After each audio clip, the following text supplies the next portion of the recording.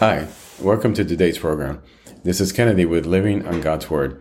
Today we're going to be reading 2 Samuel chapter 9 from the Jesus Bible NIV edition. We're going to review key takeaways and end our session with a prayer. David and Mephibosheth. David asked, "Is there anyone still left of the house of Saul to whom I can show kindness to Jonathan's sake?" Now there was a servant of Saul's household named Ziba. They summoned him to appear before David, and the king said to him, "Are you Ziba?" "At your service," he replied. The king asked, "Is there no one still alive from the house of Saul to whom I can show God's kindness?" Ziba answered the king, "There's still a son of Jonathan. He is lame in both feet." "Where is he?" the king asked. Ziba answered, "He's at the house of Machir, son of Amiel, in Lodebar." So King David had him brought from Lodebar, from the house of Machir, son of Amiel. When Mephibosheth, son of Jonathan, the son of Saul, came to David, he bowed down to pay him honor. David said, "Mephibosheth, at your service," he replied. "Don't be afraid," David said to him, "for I will surely show you kindness for the sake of your father Jonathan. I will restore to you all the land that belonged to your grandfather Saul, and you will always eat at my table." Mephibosheth bowed down and said, "What is your servant, that you should notice a dead dog like me?" Then the king summoned Ziba, Saul's steward, and said to him, "I have given your master's grandson everything that belonged to Saul and his family. You and your sons and your servants are to farm the land for him and bring in the crops, so that your master's grandson may be provided for.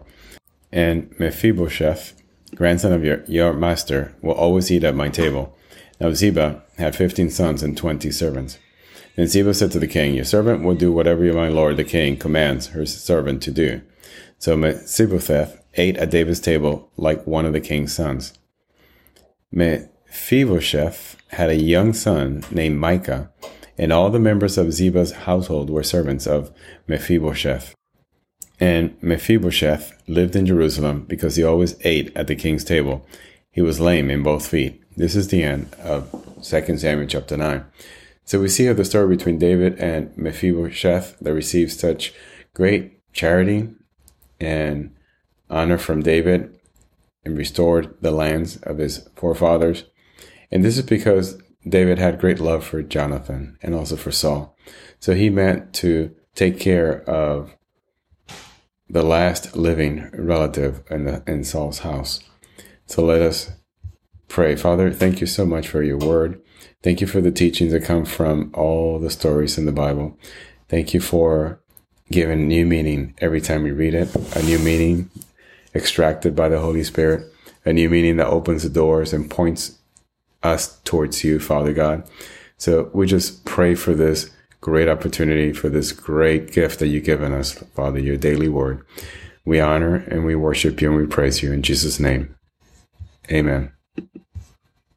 This concludes today's reading and interpretation of 2 Samuel chapter 9. We hope that you will join us again tomorrow. God bless you. This is Kennedy, your brother in Christ, always.